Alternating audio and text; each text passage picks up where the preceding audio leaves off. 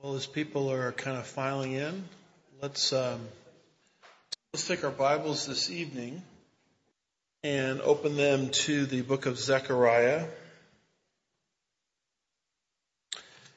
chapter 14 and verse 12.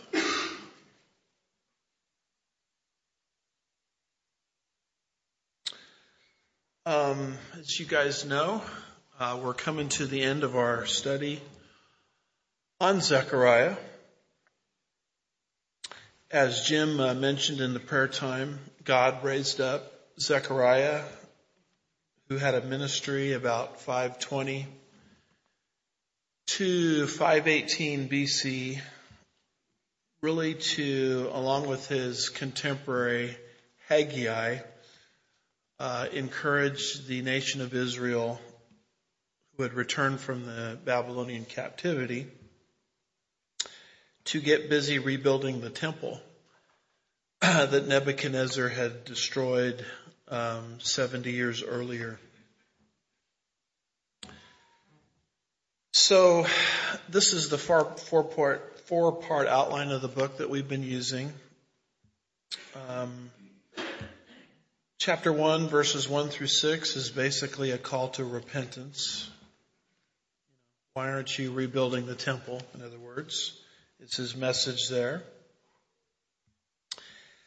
And then chapter 1, verse 7 through the end of chapter 6 are 8 night visions that Zechariah saw in a single night. I woke up last night about 4:30 with a dream that was so weird. I couldn't even describe it. It was so weird. Has that ever happened to you? Yes. I couldn't imagine having 8 of them in one night, and that's what Zechariah had. But his dreams were a little bit more sane than mine are.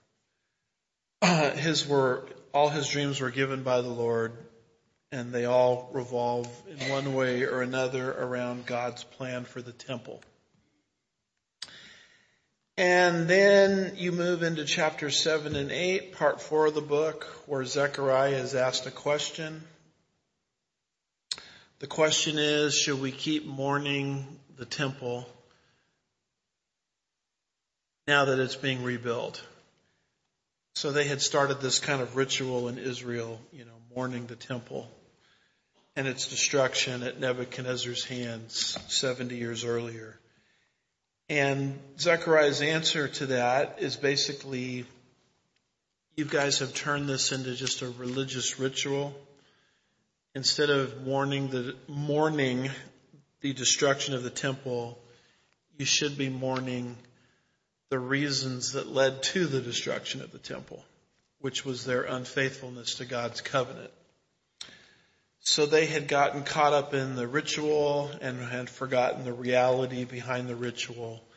And that's Zechariah's point there in chapters 7 and 8. And then you come to the last section of the book, which is the 2 burdens.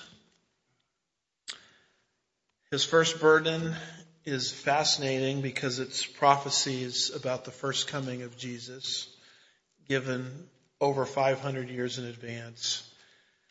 How the nation would reject her own Messiah.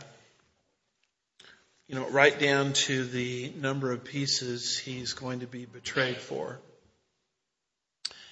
And that rejection, in turn, is going to take all of the kingdom blessings that God wanted to bring to Israel through her king, and it's going to take those blessings and put them in a state of postponement. And that's basically the major point of chapters 9 through 11. But fortunately, chapters 9 through 11 is followed by chapters 12 through 14, where he gives his second burden. In fact, if you look at chapter 12, verse 1, it says, the burden of the word of the Lord concerning Israel. So this is burden number 2. And it's in burden number 2 that he predicts that Israel, through a time of distress that we call the tribulation period, will receive her Messiah, the very Messiah they rejected 2,000 years ago, and then the kingdom blessings that God wanted to bring 2,000 years ago will become a reality for Israel and the whole world. So chapter 12 is all about Israel's physical and spiritual salvation during this time of unprecedented distress. Chapter 13 is a description of the physical and spiritual cleansing that God will do for Israel when they come to their senses and embrace their Messiah. And then chapter 14, where we find ourselves, the tail end of chapter 14, is the kingdom and the kingdom blessings that will come. So chapter 14, verses 1 through 7, is essentially Jerusalem's deliverance that God will bring to her when every nation in the world will be against her. And yet tiny Israel will bow the knee to Christ. And God will deliver her when she doesn't have a friend in the world. Chapter 14, verses 1 through 7. And then chapter 14, verses 8 through 11, which we tried to tackle last Wednesday, is what the kingdom is going to be like. So our perspective on this is basically what's called premillennial, meaning Jesus will come back first, and then you'll have the millennium, which is a Latin word for 1,000 years. It comes from two words, milli, 1,000, annum, years. And it's going to be a wonderful time period on the earth. But basically what we're teaching and what we believe Zechariah is teaching is don't expect it until Jesus returns to a converted Israel at the end of the tribulation. So it's a time period that the Lord instructed us to pray for. He said, pray like this, thy kingdom come. I mean, why even pray that when we don't fully understand what it is? Well, Zechariah explains this time period to us and why we should be praying for it. So as we tackled last Wednesday, we saw a description of Jerusalem's waters, the earthly reign of Christ, the topographical changes, the geophysical changes that are going to come to the planet when this kingdom comes. And then we saw a description of the millennial Jerusalem, where Jesus, Yeshua, will be reigning on David's throne from planet Earth. On planet Earth, I should say. It's just as literal as was his first coming when he came to suffer and die. This physical return of Christ is exactly the same way. He's in a body. He's got feet. Touch the Mount of Olives, which will split. He sets up his millennial headquarters in Jerusalem and rules the world, the book of Revelation tells us, for 1,000 years. And it's at that time in history that God will deal with all of the enemies of Israel, which we see described in verses 12 through 15 of chapter 14. And we're going to look at those verses this evening. And if time permits, we may get beyond those verses, where beginning in verse 16 through the end of the chapter is a description of the kind of worship that will exist in the millennial reign of Christ. So you can take verses 12 through 15 and you can divide it up with this outline. I hope you like the letter P. We've got a plague, verse 12, a panic, verse 13, a plunder, verse 14. That's why I've entitled this Plundering the Plunderers. And then the last one there, verse 15, dealt with animals, and I couldn't come up with a P, and then it occurred to me I'll just call them pets. So plague, panic, plunder, pets. So notice the plague. Zechariah 14 verse 12. It says, "Now this will be the plague with which the Lord will strike all the peoples who have gone to war against Jerusalem." So God has a record of the nations that attacked his nation during their time of great distress. And God promises that he will exact a plague on all of these rebels. This doesn't surprise us because that's what God said he would do going back to 2000 BC when he was dealing with the patriarch Abraham, who God used to begin the Hebrew race. And we've been studying his life on Sunday mornings in our tour through the book of Genesis. And as God began to call Abraham out of the Ur of the Chaldeans, telling him to walk by faith, promising him he's going to make a great nation through him, he gave him this promise. And frankly, I don't see any statute of limitations on this promise. In other words, I don't see anything where it says this is good until March 3rd or something. To me, this is an eternal, immutable principle. And the nations of the earth, including our own nation, have a difficult time learning this lesson, that the nation that comes against Israel will be cursed. So God says all the way back in Genesis 12 verse 3, "I will bless those who bless you, and the one who curses you I will curse." Why? Because in you, Israel, all the families of the earth will be blessed. So God has purposed to bless the world through Israel, and the moment God made that promise, he knew that Satan would try to destroy Israel. So a companion promise or an accompanying promise is, "I will bless those who bless you, and the one who curses you I will curse." Now you'll notice in the yellow underlining there that I've got two Hebrew words. It's the same English translation, curse, but there's one word, kalal, for the one who curses. And then there's a second word, aor, I think is how you say that, for God's curse. And when you examine these in Hebrew, what the first word means is a light offense, a glancing offense, a non-fatal offense. Anyone who gives to the nation of Israel a light offense, God says, "I will give you," the second word, which is a heavy offense. So a light offense against Israel will bring forth a heavy offense from God. That type of perspective doesn't show up in an English translation, but when you're reading this in Hebrew, basically that's what it says.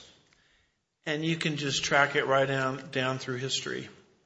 That nations that have monkeyed with Israel, persecuted Israel, find themselves on the ash heap of human history. Whether it's great powers in the Bible, like Babylon, Medo-Persia, Greece, Rome, you can just track it right down to almost the day that those nations came against Israel unfairly. God basically began to mark their decline as a power. You know, you take someone like Adolf Hitler, who was bringing in the Third Reich, which was supposed to last 1,000 years. And of course it was through Hitler that the horrible Holocaust came to the Jewish people.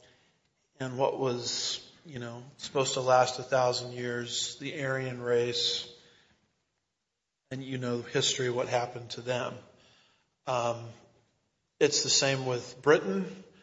It was once said of Britain that the sun never set on the British Empire, right down to the time where they historically turned their back on Israel. And I don't know what it is with superpowers. They all think they're the exception to the rule. It'll be the exact same rule, God forbid, if our nation continues in the same trajectory that it's in. Pastor Jim mentioned the midterm elections. That's always something to think about when you vote for somebody or against somebody, is where does that particular candidate stand on the nation of Israel? Because that will largely, if I'm understanding my Bible correctly, determine our prosperity and thriving and existence and continuation as a nation. So this is why God is going to bring a plague against the nations that go to war against Jerusalem. And it's sort of a flashback to Zechariah 12, where in the tribulation, he's actually going to bring a plague. Actually, God is pretty good at bringing plagues against nations. There's a whole book of the Bible that describes one, or a series of plagues. Anybody know what book I'm talking about? The book of Exodus, 10 plagues. Of course, Egypt at that time was the most powerful nation on the face of the earth. And God drowned the Egyptians in the Red Sea. Why would he do that? Because early in the book of Exodus, the Egyptians were drowning God's people, the babies, you remember, in the Nile. God, in plague number 10, killed the firstborn all over Egypt. Why would God do that? Because Exodus 4 verse 22 calls Israel God's firstborn son. And God says, if you mess with my firstborn, I'm coming after yours. So I think if there's a mistake I've made in trying to understand this, it's not taking it literally enough. I mean, this is God saying, this is what I'm going to do. And so it's no surprise that he would bring this plague against the enemies of Jerusalem. And then you continue on there with verse 12, and it says their flesh. I mean, this is not seeker-friendly teaching right here, is it? It says their flesh will rot while they stand on their feet, and their eyes will rot in their sockets, and their tongue will rot in their mouth. You say, well, Pastor, what is that talking about? I really don't know. Other than when I get the opportunity to do talks on the signs of the times, the signs that will be in place before Jesus comes back. I have a list of 7 signs I talk about, but one of them is technology. I believe that the Bible lays out a lot of technology, most of which was probably mysterious to the Bible reader, or writer, I should say, who received God's original message. But I do believe that human history has caught up to the technology that the Bible speaks of in the last days. For example, there's a prophecy in the book of Revelation, chapter 11, of the 2 witnesses being killed in the city streets of Jerusalem. And it talks there very clearly about how the whole world will watch them die and come back to life. Now, I have a lot of older commentaries of the book of Revelation in my library. I get a lot of amusement trying to watch these guys 200 years ago make any sense of that passage. But we don't have to really guess as to what it's talking about, do we? I mean, I just got back from Jerusalem, and there are cameras everywhere. I mean, I could take you to websites right now that will show you exactly what's happening in real time on the Temple Mount, at the Wailing Wall, etc. So it takes no imagination today in the year 2022 to understand what Revelation 11 is talking about, because history has finally caught up to the time period the Bible speaks of. And so with that being said, this very well could be some kind of atomic explosion or reaction, nuclear reaction. A lot of people look at it that way. some kind of reaction in the body related to WMDs, chemical weapons, nuclear weapons, atomic weapons. Jesus made this statement concerning the end times in Matthew 24. Verses 21 and 22, he says, "For then there will be a great tribulation, such as not occurred since the beginning of the world until now, nor ever will." And look at this next line here. "Unless those days had been cut short, no life would be saved. But for the sake of the elect," that's Israel, "those days will be cut short." And Jesus is talking about a time period when all of life on planet Earth could be wiped out. And if God allowed the 7-year tribulation period to go longer than 7 years, that's what would happen. No human being would survive, including Israel, which God can't allow to happen because he's got to fulfill his covenants in the millennial kingdom by way of divine promise in and through Israel. So you ask yourself the question, how have most of the wars in human history been fought? I mean, they've been fought with weapons that are lethal, but they don't have the potential of wiping out the human race several times over. I mean, most wars in human history have been fought with spears and clubs and bows and arrows, and you get up to the time of the American Revolution and the Civil War, you've got, cannons and cannonballs. And Ann and I visited Vicksburg, and they have some ancient or historic sites set up there where you can still see the cannonball from the Civil War, lodged into the wall. Lethal weapons, but you can't destroy the world's population several times over with weapons like that.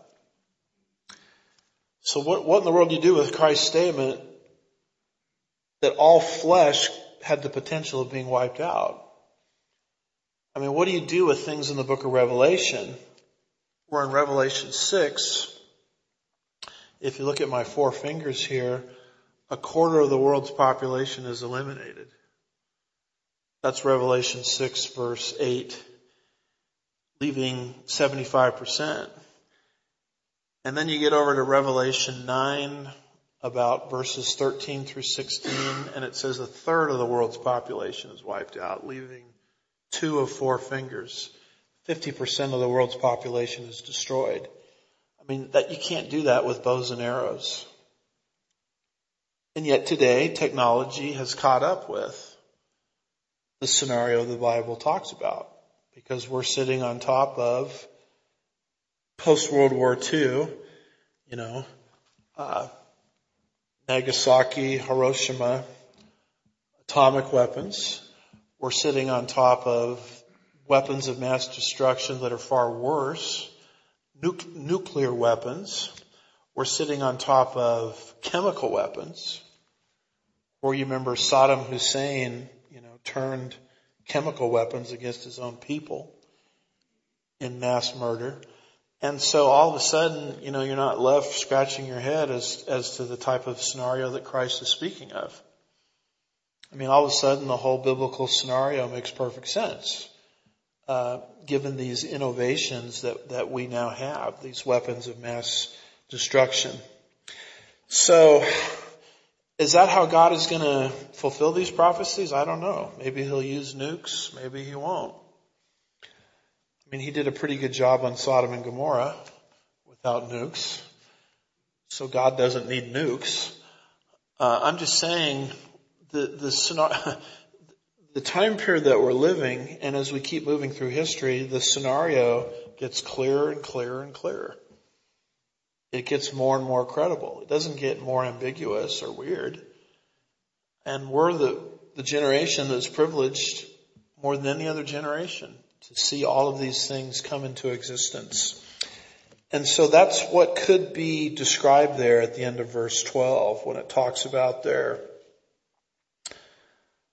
Flesh will rot while they stand on their feet. Their eyes will rot in their sockets. How many pastors you've ever teach on this verse? Their tongue will rot in their mouth. I mean, a lot of people with knowledge of nuclear weapons will say, well, that's easily what it could be describing. And it's kind of interesting how the Biden administration, just recently, within the last couple of weeks, is using the word nuclear, talking about the conflict with Russia. And he's even using the word Armageddon. Well, that sounds like a biblical word I've heard before, Armageddon. And so, am I a date setter? No. What I'm saying is, we better start paying attention to what's going on. Because if I'm understanding things correctly, if you're understanding things correctly, we are like on the cusp of the whole biblical scenario for the end times coming into existence.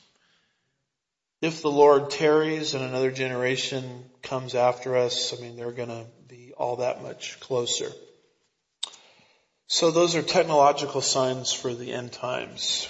So God is going to send a plague against these enemies.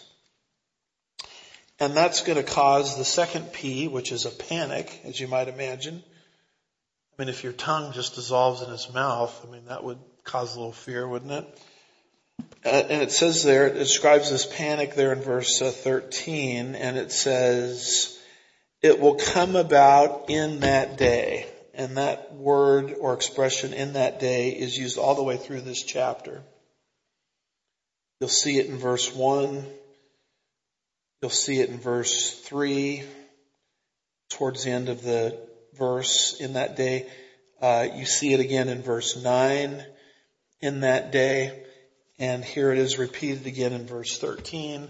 So God, through the prophet Zechariah, is calling the prophet's attention to a specific time in history when these things are going to transpire. What's going to happen in that day? There's going to be a panic. It will come about in that day that a great panic from the Lord will fall on them. So God causes panic. This is one of the ways God defeats his enemies, by putting them into a state of fear. And once they are put into a state of fear, many times they will turn on each other. So they'll kill each other. Meaning God's people don't have to even go to battle. And you see that at the end of verse 13. It will come about in that day that there will be it doesn't just say panic, it says great panic from the Lord will fall upon them, and they will seize one another's hand, and the hand of one will be lifted against the hand of another.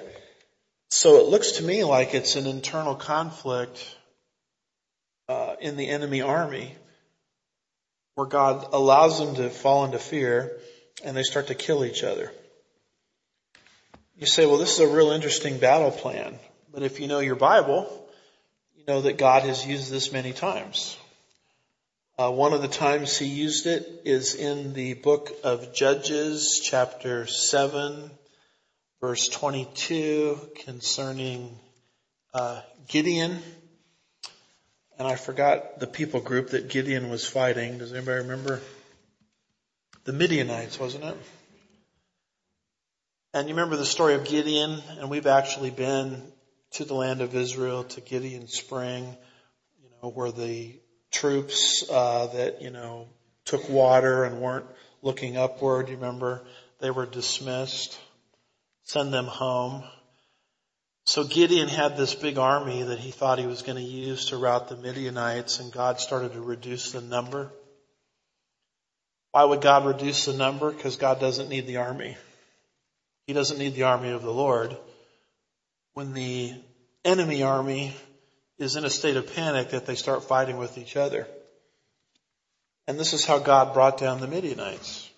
Gideon didn't have to do much. Judges 7:22. It says, when they blew 300 trumpets, the Lord set the sword of one against another, even throughout the whole army. And the army fled, and it tells us the places that they fled to. So we don't even need a battle. They went into a state of panic. They started to kill each other, and they fled. So that's why the Lord told Gideon, you got to just send some troops home. Because I've set this up where this army of Gideon is not going to receive the glory for what I'm about to do. The glory is going to go only to the Lord. So that's why there's so much in the Bible about, don't look at the outer appearance. Some of you need to hear this because you're in circumstances that look really big to you. They're bigger than you. An employment situation or a financial situation or relational situation, health situation. We get very panicked when we look at the circumstance which is bigger than us. The Lord keeps saying, don't look at that. I've got this under control. God has all kinds of ways of bringing victory that we haven't even contemplated. And a lot of times we don't even have to go out and fight. God has orchestrated things so that the fighting is unnecessary. That, by the way, is what's going to happen with the famous or infamous Gog and Magog invasion, where Russia, Iran, and Turkey, with a host of other nations, are going to invade Israel. The way I've taught it is towards the beginning of the tribulation period. And it says in Ezekiel 38 verse 2, I will call for a sword against him on all my mountains, declares the Lord. Every man's sword will be against his brother. So they're going to start fighting each other. And this is how God is going to bring the victory. And so that's what you see on display there in verse 13. It will come about in that day that a great panic from the Lord will fall on them. They will seize one another's hand, and the hand of one will be lifted against the hand of another. So we've got the plague, we've got the panic, and then we have the plunder. That's why I've entitled this Plundering the Plunderers. And the plunder you can see there in verse 14. Judah also will fight at Jerusalem. You'll notice that there's an emphasis on Judah. Judah, one of the tribes of Israel. Judah's tribal area was given in the book of Joshua. You see I've got a circle there around it. Why does Judah always get special attention? Because there's a prophecy that goes all the way back to Genesis 49 verse 10 that indicates that the Messiah, when he comes in his first coming, is going to come from which tribe? The tribe of Judah. This is what Jacob said at the end of his life. He said, the scepter shall not depart from Judah, nor a lawgiver from between his feet until Shiloh comes. That's a reference to the Messiah. And to him will be the obedience of the people. We're coming up on Christmas, aren't we? I mean, I know it doesn't feel like it, but it will be here pretty quick. And here's the verse that's going to be on all your Christmas cards. Micah 5:2. Prophecy about the birth of Jesus. But as for you, Bethlehem Ephratah, too little to be among the clans of Judah. From you one will go forth for me to be the ruler in Israel. His goings forth are from long ago, from the days of eternity. It's a prophecy of the Messiah coming 700 years in advance. You'll notice that the Messiah is coming from the tribe of Judah, from a little city called Bethlehem.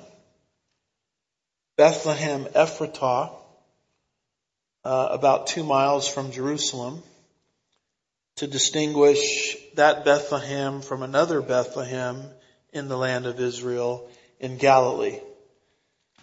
So just like an American city, you can have the same city named throughout the United States. Israel had 2 Bethlehems, one in Galilee, one in the tribal area of Judah.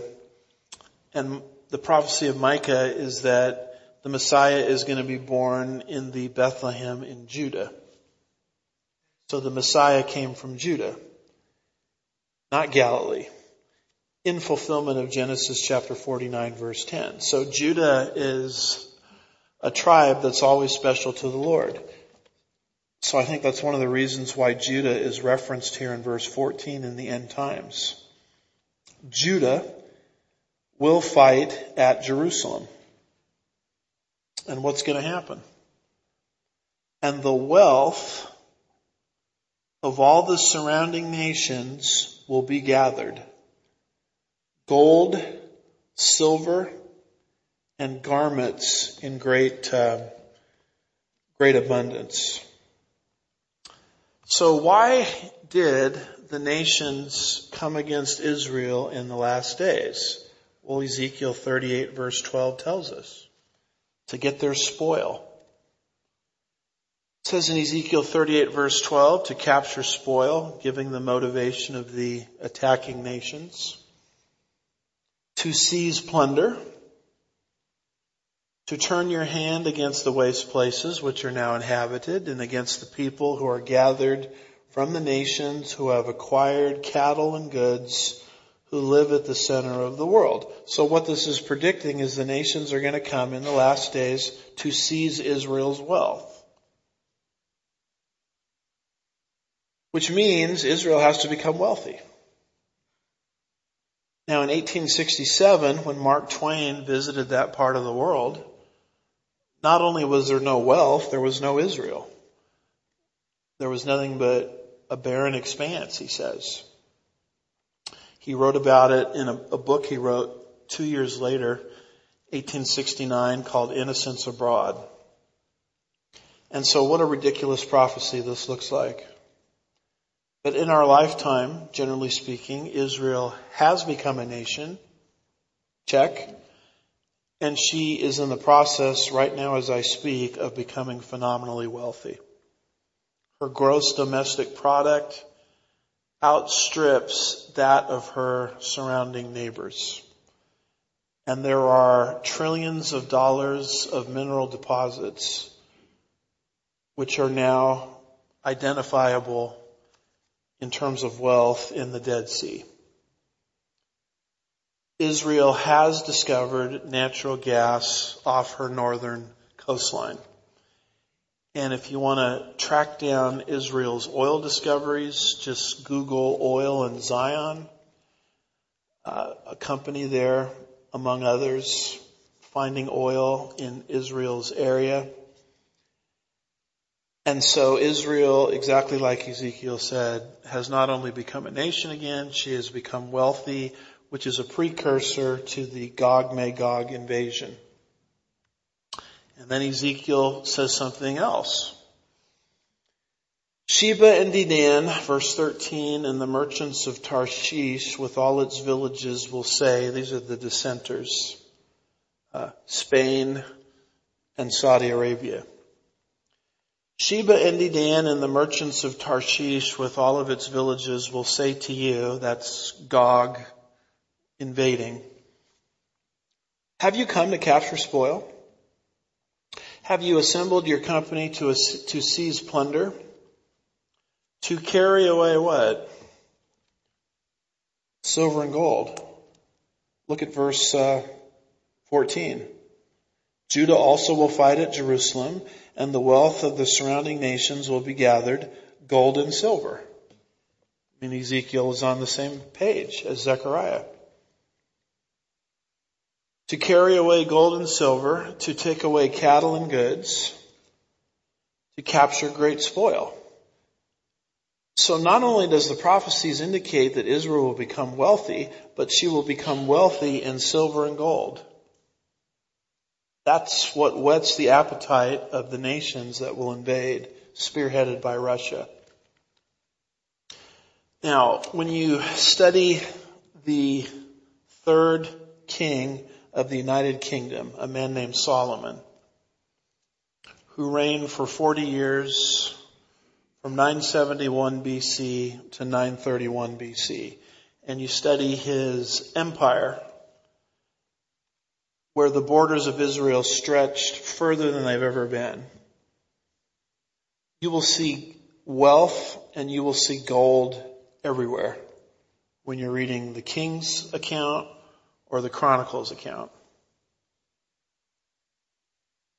The question is, where did all of that gold go? That's a great question. Israel didn't take it all into the captivity. Because when you study the books of Ezra and Nehemiah, you have very specific references to what Israel took into the captivity and brought out of the captivity. And it pales in comparison to everything in terms of gold and silver that's described in the Solomonic Empire. So here's a great question. Well, where in the world did the gold and silver go?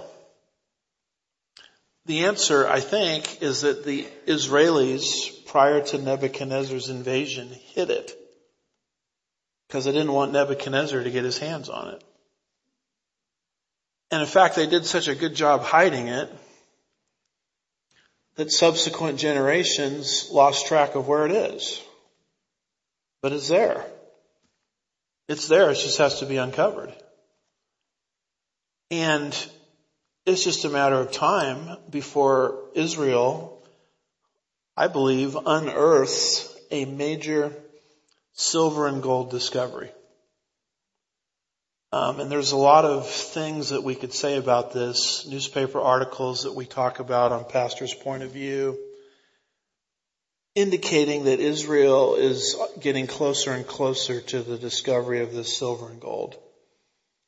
And once it is discovered, with the currencies of the world deteriorating, you bet your bottom dollar, pardon the pun, that Putin or whoever happens to be in charge at that point of Russia will use that as a justification for this invasion of Israel in the last days. So just keep your eye on Israel and keep your eye on massive silver and gold discoveries. My friend Bill Perkins, in his books, he's got a 3-volume set called Stealing the Mind. I think in volume 3, he has a little write-up and a chapter on this where the gold is actually hinted at through the discovery of something called the Copper Scroll. And I'll let you go to his writings to get more information on it. But if this happens in our lifetime and a massive gold and silver discovery is found in Israel and the Solomonic gold is discovered, I'm going to tell you something, folks. That is not going to surprise me in the least. Because that's exactly what Ezekiel said would happen. So the nations of the earth are going to come to Israel for their gold and silver. But here's what's very interesting about this. Israel is going to get it all back. The nations are going to take it, but God is going to work in history where the gold and silver is going to go right back into Jewish hands in the kingdom age. Where am I getting this from? It's right there in verse 14. Judah will also fight at Jerusalem, and the wealth of the surrounding nations will be gathered. How did the surrounding nations get their hands on the gold and silver? They stole it.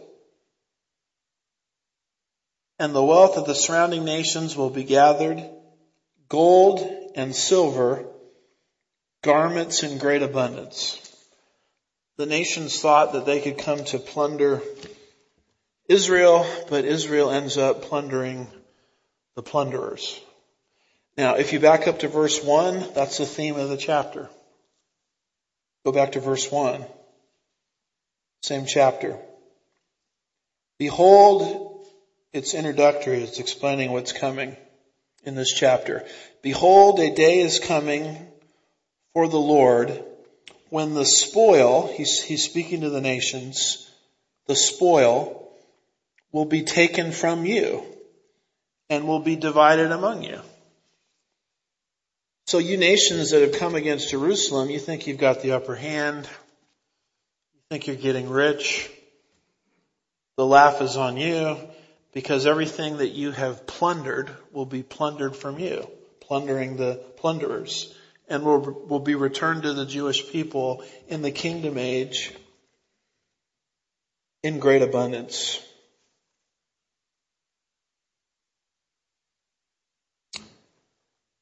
So we have the plague, we have the panic, we have the plunder, and then we have the pets. Verse 15. So also, like this plague, will be the plague on the horse, the mule, the camel, the donkey, and the cattle will be in those camps. So the plague's impact is even going to impact the enemy's animals. Now we've talked about Ezekiel 38 and 39. And one of the things it predicts in Ezekiel 38 and 39 is this attack coming against Israel. And the enemy, in some situations, is actually going to be on horses and horsemen. It's right there in Ezekiel 38 verse 4. I will turn you about and put hooks into your jaws. In other words, these nations are going to come thinking it's their motive to capture the spoil, when in reality they're actually executing God's plan to bring Israel to a place of dependence and need so that they will cry out to God and He will answer. But when they come, they're coming on horseback. Ezekiel 38 verse 4, I will turn you about and put hooks into your jaws. I will bring you out in all your army, horses and horsemen. This is exactly what verse 15 is talking about. All of them splendidly attired. A great company with buckler and shield, all of them wielding swords. Now here's what's very interesting about the land of Israel is, and I just had a chance to come back from there. We actually took a bus ride up into that area up north. It's a place called the Golan Heights. The Golan Heights is a mountainous region that separates Israel from her northern neighbor, Syria. And by the way, the big three, Russia, Turkey, and Iran, as I speak, have a presence in Syria. The current government of Syria, he is sort of like a puppet. He's being manipulated largely by the big three. And the only thing that separates the big three in Syria from Israel is this mountainous area called the Golan Heights. And you cannot traverse that area in an automobile in a time of warfare, in a tank in a time of warfare. You have to be on horseback. I mean, it's obvious being up there and just looking around. So don't laugh too much, because a lot of people do. They laugh at this interpretation of the enemy coming on horseback. In fact, the more you understand about mountainous warfare and the Golan Heights, the more the whole scenario of them coming on horseback makes complete and perfect sense. In fact, in 1980, and this is a fact, our own government fighting in that region brought in horses from the state of Tennessee. And this is what Ezekiel is speaking of in chapter 38, verse 4. This is what seems to be spoken of to some extent there in verse 15. And along comes Donald Trump, who, as you know, is our president. Some would argue he still should be our president, but we won't get into that subject because I don't want to get deleted from YouTube, because that's one of the subjects you can't get into, or they just take your stuff down. All of these liberals are interested in free speech until you use your free speech rights to contradict them, and then they take away your free speech. So this is kind of the tech tyranny, that we are always having to walk this tightrope. But Donald Trump is the one who actually allowed Israel to annex the Golan Heights, that mountainous region. Because prior to Trump doing that, the policy of the United States is the Golan Heights actually belong to the international community. That's what the United States stood on. That's what the United Nations believed. And Trump came along, in addition to allowing the Jews, or moving our embassy from Tel Aviv to Jerusalem, which recognized Jerusalem as the historic capital of undivided Israel. The second thing that Donald Trump did for the Jewish people is he allowed them to annex the Golan Heights, and he switched the American policy. The Golan Heights belongs to the people of Israel. It does not belong to the international community. That's not some kind of international zone. That's not no man's land. That belongs to the Jewish people. And as you know, when America does things like that, the rest of the world has a tendency to follow. So other nations started to move their embassies from Tel Aviv to Jerusalem. And other nations started to recognize Israel's annexation of the Golan Heights. Now look at Ezekiel's prophecy very clearly, and you'll see that the enemies are coming into the mountains of Israel. It says it over and over again. Well, what mountains? Well, thank you, Donald Trump. Now they've got mountains, at least in that northern area. The Golan Heights belongs to them, and that's the mountainous region that separates them from Syria. The big three, as I've tried to say, have a presence in Syria. So you're living in times that, as far as I can tell, are just off the charts prophetically. We are living in prophetically significant messianic times. And yet, what is your typical evangelical church talking about on Sunday morning? 5 ways to improve your life or whatever. When you're living in probably the greatest time in human history, prophetically, the pulpits of the evangelical church, I think, should be vibrant and alive with this kind of information. So this explains why there's pets and why there's animals, and why God is bringing a judgment on the animals. The animals are coming into Israel because that's the best way to traverse the Golan Heights. The Golan Heights now belong to Israel. And God puts a stop to it. And it's right there in verse 15. So like this plague will be like the plague on the horse, the mule, the camel, the donkey, and all the cattle that will be in those camps. Here's a quote from a wonderful book that I'll recommend to you by Paul Lee Tan. I graduated from Dallas Seminary with his daughter. It's a book called The Interpretation of Prophecy. And he made this statement in this book a couple of decades back.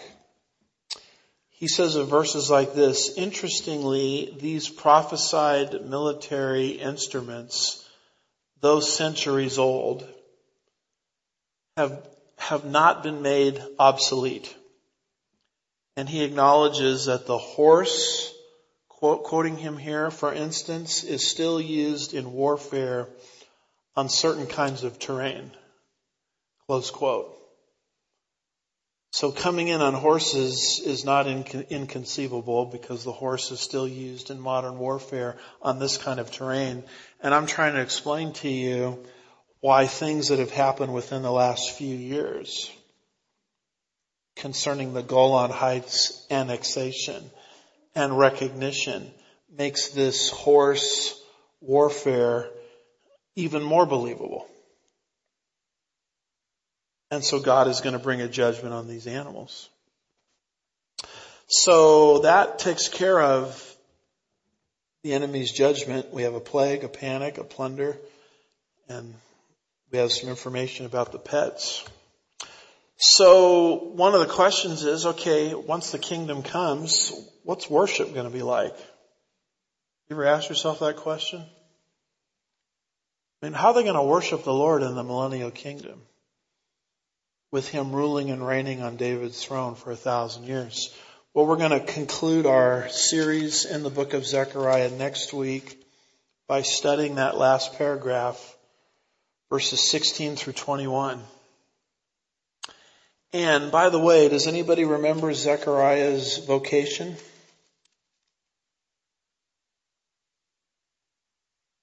It's the same vocation of Jeremiah. And it's the same vocation of Ezekiel.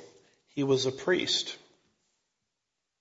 So what a fitting way for a priest to end a book than by talking about ritualistic worship in the millennial kingdom.